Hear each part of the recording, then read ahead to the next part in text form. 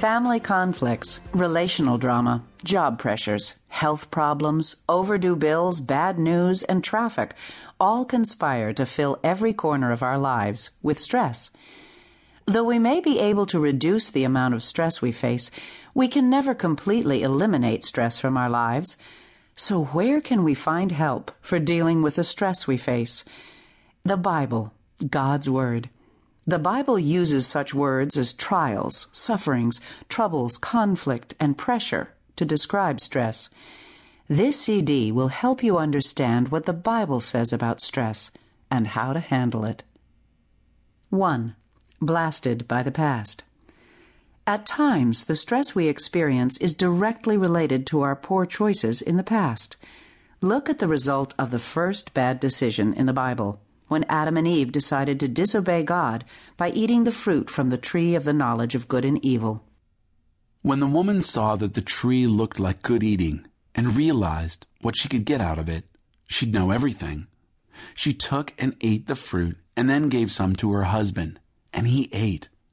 So God expelled them from the Garden of Eden and sent them to work the ground, the same dirt out of which they'd been made. Genesis 3, verses 6 and 23. Before they sinned, Adam and Eve did not need to worry about food, shelter, or clothing. God provided for all their needs automatically. But after their disobedience, Adam and Eve had to endure some pretty stressful consequences. They forfeited their beloved home, the garden, and were introduced to the unending toil of hard work. If you find you are dealing with a lot of stress, consider what actions or choices may have caused some of the stress you feel. Ask God to forgive any wrongs you have done and help you make better choices in the future. 2. Tempered and purified. The first-century believers encountered extreme stress as they were hunted down, imprisoned, and tortured simply for following Christ.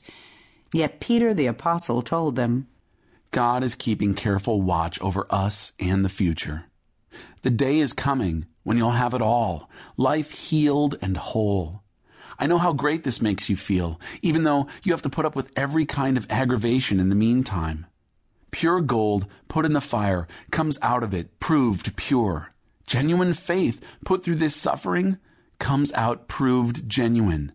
When Jesus wraps this all up, it's your faith, not your gold, that God will have on display as evidence of His victory.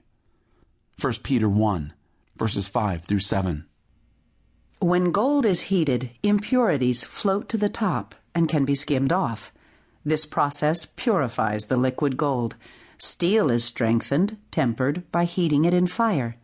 In the same way, the stress we experience from trials, struggles, and persecution refines and strengthens our faith, making us useful to God.